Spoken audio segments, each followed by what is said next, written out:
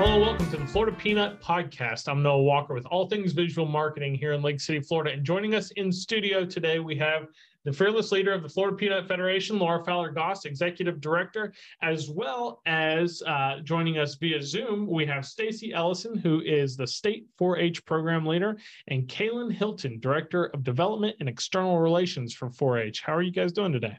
Fantastic. Thanks for having us. These two are in charge of all Florida 4-H. Everything good starts with them. We'll just end this podcast right there. Everything good starts with us. The end. Thanks for tuning in, folks. Yeah, I like it. Well, we'll start with you, Caylin. Why don't you give us a little bit about what you do with 4-H and your background?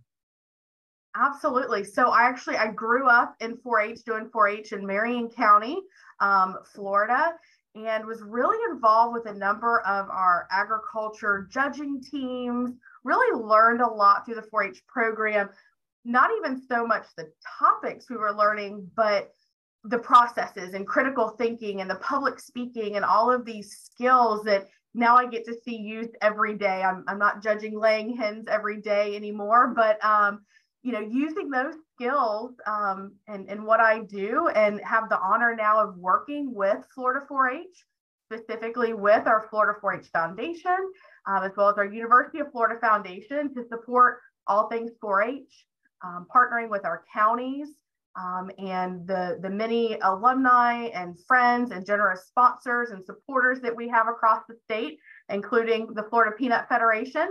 And for that, we're really grateful and really honored to get to work with some amazing folks to support some really amazing kids. Excellent. Well, and what about you, Stacey? Why don't you give us a little bit about you and how you got involved in 4-H as well? Sounds good. So my story is a little bit similar, but a little bit different. I like to say that I was a lot like a lot of our kids, that I started 4-H about 35 years ago because my mother made me, because it would be good for me, right? Like, as parents, we know what's good for our kids, whether they realize it or not. And so she marched me down and signed me up for 4-H. And I had no idea the journey I was in for. And I was a long-term Florida 4-H'er. I was a Gilchrist County 4-H member. I decided at an early age, probably 10 or 11, I really, really wanted to work in 4-H the rest of my life. Now, a 10 or 11-year-old doesn't know what that looks like, right? But my perception was that this is something I really want to do. These are the coolest activities, the coolest programs, and the coolest adults that I had ever worked with. And so I ended up going to the University of Florida. I worked in State 4-H headquarters as a collegiate student worker, got a job right out of college as a 4-H agent in Levy County, worked there for 5 years, went to Georgia for 7 years, came back. And then most recently, I have taken the position the last 2 months here as the State 4-H program leader. And, it's something that I live, breathe, and eat. I am a 4-H mom, which I tell people all the time is my hardest job. I have to struggle with getting my kids to figure out and finish the record books like every other 4-H parent out there. But it's also the most incredible career and the most incredible opportunity to be able to lead this 150,000 to 200,000 young people that we reach annually. Wow, that's a lot. That is the 4-H heart. This is what the club leaders look like on a very local community level. Let me ask a question, and either of you guys can answer, or both of you guys can answer it. But it's, you mentioned whenever you were talking about 4-H leadership, I heard judging hens, the coolest adults, record books. It sounds like there's a wide array of what 4-H could be. Concisely tell us what 4-H is. I'll take it first, Caylin, or and then non-concisely. If you want to challenge me, Caylin, I'll take it first, and then we'll see if you have a better definition. But I would say that in 4-H, we start with the young person's spark. And that is whatever they're interested in. Caylin, it might have been laying hens. For me, it may have been public speaking. My son right now, he's super into dragons. We don't have an official dragon project, but by goodness, if that's something he's really interested in, we will match him up with a caring adult that will help him learn about, historical dragons through time or whatever, so that he can learn to develop all these other skill sets, the leadership, the citizenship, et cetera. And so, to the earlier point that it's really hard to concisely define 4-H. It is very simple and very hard. It's simple in the sense that it's all about taking a young person's interest and matching them up with caring adults that help them grow. But that can look like so many different things. Well, you know, Stacey, Awesome. I thought you were going to pull out your analogy that the most concise way to put it is 4-H is a buffet. There are, and Stacey often, like, that is the best analogy I have heard for 4-H, because it really is. There's so much out there. Really, the possibilities are limitless. And a lot of it ties back to so 4-H is a program of the land grant universities and of our extension service. And if you've been involved with our extension service or interacted, maybe you interact with a particular, maybe some of our ag extension agents, et cetera. Like, you have that one piece. But when you start diving into what IFAS is and what the Institute of Food and Ag Sciences is at the University of Florida, along with our colleagues over at Florida A&M, it blows my mind. And I've worked here for 10 years now, like, formally. And every day I'm still learning something that 4-H offers, something that IFAS offers. And I'm like, wow, we do that. And it really is so expansive that it is hard to define. So I do, like, as simple as it is, I love Stacey's buffet analogy, because there really is so much that 4-H offers. I will say a lot of it ties back to, we kind of have 4 key buckets that most of the programs tie back and fall into. So you have agriculture, healthy living, citizenship and leadership, and then STEM, which we know agriculture is also STEM, agri-science and pieces. But a lot of our programs usually fall with one of those 4 big themes or pillars of 4-H. You know, and we can be guilty because we are, you know, from the university environment. And so we are academics, and I'm a faculty member of the University of Florida, but I make it really simple for people that 4-H is all about growing good humans, that it's the kind of people that you want running your society, leading families, or living next door to you. This is the kind of young people that we are developing, that they have the communication skills, the critical thinking skills, the citizenship skills they need to lead in the next decades. And, you know, I tell people, it sounds very cliche, and I say it a lot, and I realize it's cliche, but my job is all about changing the world at a very root level, because if you can change a young person, you can change their family. You can change their family, you can change the community, and you can change communities. You really can make an impact on the rest of society. And we focus on what are those societal issues and how do we help the young person change themselves and change everyone around them. Absolutely. Those are great answers. So I'm thinking he can build a dragon out of Legos to enter it into a contest, do a speech about dragons, research egg-laying animals and do a project on that. What is it that we think dragons eat, and identify those things? Where do dragons live? Let's do a habitat project. Like dragons, the best part of 4-H. There's our new motto. because it can be anything. And I feel like, so we're recording in Lake City. We pretend like the people that listen to this podcast are North Florida peanut farmers. Well, yeah, but it's on the World Wide Web. So anybody listening to this, and most especially in the state of Florida, a school-aged person is eligible for 4-H membership, right? Correct. They can join in their local county. Likely there is a club in their specific community. And from there, the programs and the learning opportunities are so expansive that whatever the kid's into, my kid's into bugs, her kid's into dragons, her kid's into golf, like all of those things are 4-H eligible on multiple different projects in any sort of depth the kid wants to go in. So Absolutely. It sounds like it would be concise. It could be concisely wrapped up into an expansive cultivation of somene's interest, right? Whatever. Well, you're hired. No, good job. Yes, that was great. Winner. Well, and to tie it back, so earlier Stacey mentioned sparks, and so that's a way we've been talking about it a lot in 4-H is find your spark. You know, we're helping connect kids with those opportunities, and especially those opportunities they may not normally encounter day to day, or maybe they come and they participate in a camp. So we have summer camping programs. We're working to grow a year-round program where we're bringing kids out to our camp centers through schools and things, doing some environmental and outdoor education. And so you never know when that spark is going to be ignited. You never know when you're going to, they're going to discover something that maybe you don't hear about on your standard career day. We all know the wealth of careers and opportunities and things that are out there in the world. Just looking at agriculture alone. So someone might think about peanuts and, well, the only job option is to be a peanut farmer. No, especially in today's agriculture, there's a million different functions and skill sets and things that go into this huge industry in our state. And so whether that's agriculture, whether it's our other STEM areas, this past summer, we took kids out to Kennedy Space Center and they did a week-long camp alongside astronauts as part of a Go for Launch program. It really is that find your spark. And in 4-H, we're just trying to find the ways to provide those opportunities for kids to discover what is it that drives them and motivates them and ignites that passion in them that will drive educational and career pursuits, whatever that success and looks like for them as an individual. And Caylin, as you were talking, I was thinking about one of those.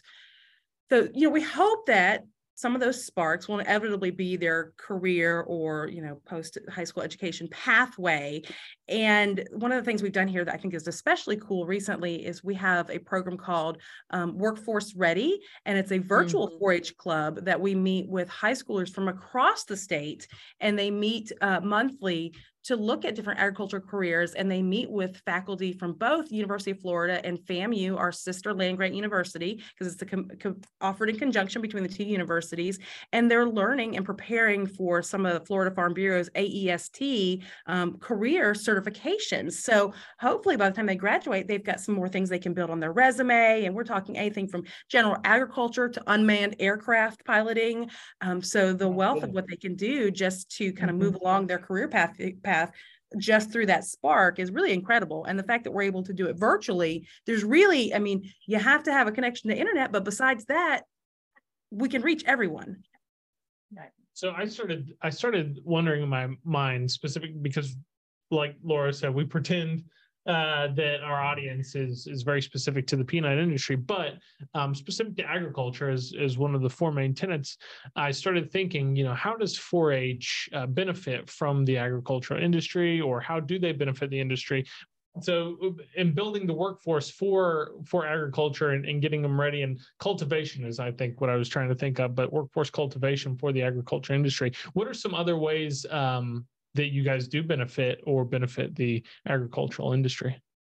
Well, one of the things you have to look to is where we really started, right? Because 4-H itself is over 100 years old, having started in 1902. And it was started when we were all an agrarian society, and maybe we have gotten disconnected at some points, but that is still where, agriculture runs the world, and we still have to remember that.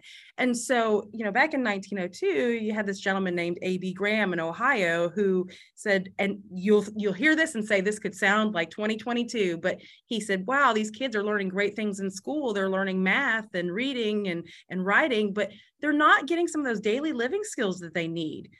Today we might think of that as how to communicate over the telephone or how to change your tire. But back then he was thinking about how do you function on the farm, or how do you do, those things that we would traditionally call home economics, cooking and canning and food preparedness.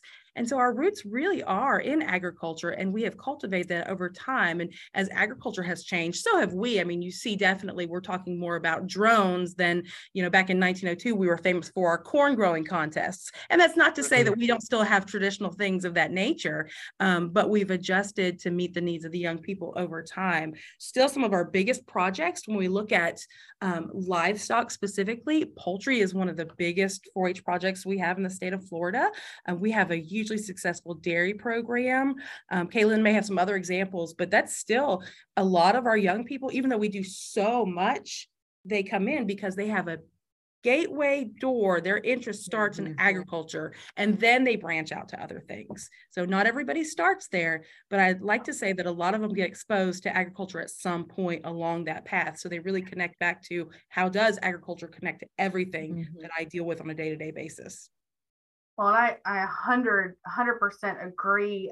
We both benefit from agriculture in the partnerships that we have. So like the partnerships with the Florida Peanut Federation, and how we work together, not only through monetary support, but even at very local levels. I mean, I think I spotted Laura a couple weeks ago, was over with our Taylor County 4-H program, helping with an ag day they were having for their 5th graders in the county. And so by having those partnerships, we look to the ag industry to be those experts, to be those boots on the ground that are sharing with the kids, hey, this is what a farm operation looks like. We enjoy so many great partnerships with farmers across the state who, whether it's hosting our dairy team to come out and judge their cows and pull classes, whether it's, those days on the farm, coming out to some of our ag days, and we host things alongside Farm Bureau like Ag Ventures and things like that. That it really is truly a partnership. And so not just the monetary support, which we greatly appreciate, to be able to do things like 4-H legislature, where we're taking 200 plus of some of our best and brightest senior 4-Hers to Tallahassee for a week, or 4-H University. Sit in the chairs, Noah. Tell Noah about the chairs. Is that like in the chairs? Is that like a boy state, girl state type thing? Well, boy state, girl state is like a 4-H legislature thing. Yeah. Okay. But no. And they're an organization we've worked with in the past too, and they're a great organization. So, but yes, it is a mock government simulation, and our young people actually spend all year. We have a committee of young people that are chosen to actually write the bill book, and then present before the larger committee or larger group, the 200 plus that Caylin mentioned, at legislature. And they do. In fact, fun 4-H history story, our 4-Hers were first to sit in the actual chairs at the new Capitol before the actual legislators did, because of when the building opened. So that's a real fun fact for you. So those kids love those. But those hands-on things that will ever be emblazoned on those students. Oh, yeah. Like that's not something that leaves.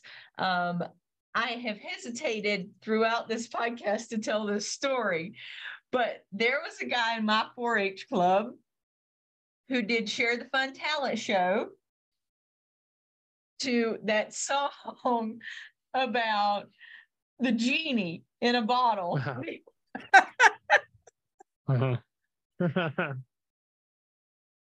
He's never done anything like that since. I know he never did anything like that before, but I just remember thinking the boldness that it took to get on stage. And I think he's like manager of like a series of urgent care centers or something now. But I just wonder, was that part of the thing that got Donald to kind of spread and do some things Good for him. that were outside the comfort zone and outside the box. Yeah. And that absolutely helps build a personality in a young person and hone in those things that they wouldn't have otherwise had an opportunity to experience, most likely. Yeah, jumping into discomfort is definitely a leadership trait. So good for him for going back exercising that. to academia and research and all the youth development research we've done over time. I could bore you with hours and hours of that, and I won't. But I'll make this sound really fluffy, but I'll back it up here with some science. But we know that our young people, first and foremost, and our volunteers and our adults too, they need to feel like they belong. And that is so critical, because we don't in every environment feel like we belong, whether that's at school, in our own family, sometimes in different circumstances. And so once you can get a young person to feel that they belong and they have that level, just like you said, of that comfort, then they can start to stretch out and they can say, you know what, I have never sung Genie in the Bottle in front of all these people, and I may never do it again, but you know what? what the heck, I'm going to do it today. And we see that a lot. And we also see a lot of kids mixing that normally wouldn't mix in your regular everyday environment. You know, your kids from the major urban centers with the really small rural areas like I grew up, and they find like-minded interests, and it's just so good for expanding their understanding of the world around them. Because once they get to the high school level, one of the really exciting things about 4-H, I think, is they do get to do a lot more traveling. I mean, we do things across the state, but we also do things nationally. We also had, and maybe Caylin remembers, I can't remember if we had the reserve international or national champion, international champion dairy judging team. They went over to Scotland. So, I mean, we have an international exchange program. We do a virtual exchange program. And so they have so many opportunities to learn from people who are different from them also. Cool. Well, you just mentioned something that sparked my interest. How does someone, so we've talked through how youth get involved and what the qualifications for youth to get involved. How can someone get involved from the other side of it to help out with these programs in their community? That's a fantastic question. And the fact is, I mean, and clearly everyone probably realizes this, but we can't do the work we do without thousands of volunteers across the state to help our county and state faculty. And so the easiest way is to locate your county extension office. And the easiest way to do that, if you don't know, is to go to florida4h.org. And there's a button called Get Involved, and that'll take you right there. And you just express your interest. And, you know, you may not be ready to take on the challenge of being a club leader. Maybe you are, and that's great. But maybe you just want to help judge a day of the food challenge project, or to help take some kids. Like a great. It is. Well, I will tell you. A great way to volunteer. Sign me up. I'll sign up for all the counties around us. I will volunteer to judge the food projects. Be careful. There's a lot of food projects. We just had a state tailgating contest last weekend that gave out. Caylin, how much money did we give out in prize money to kids in scholarships? What is it?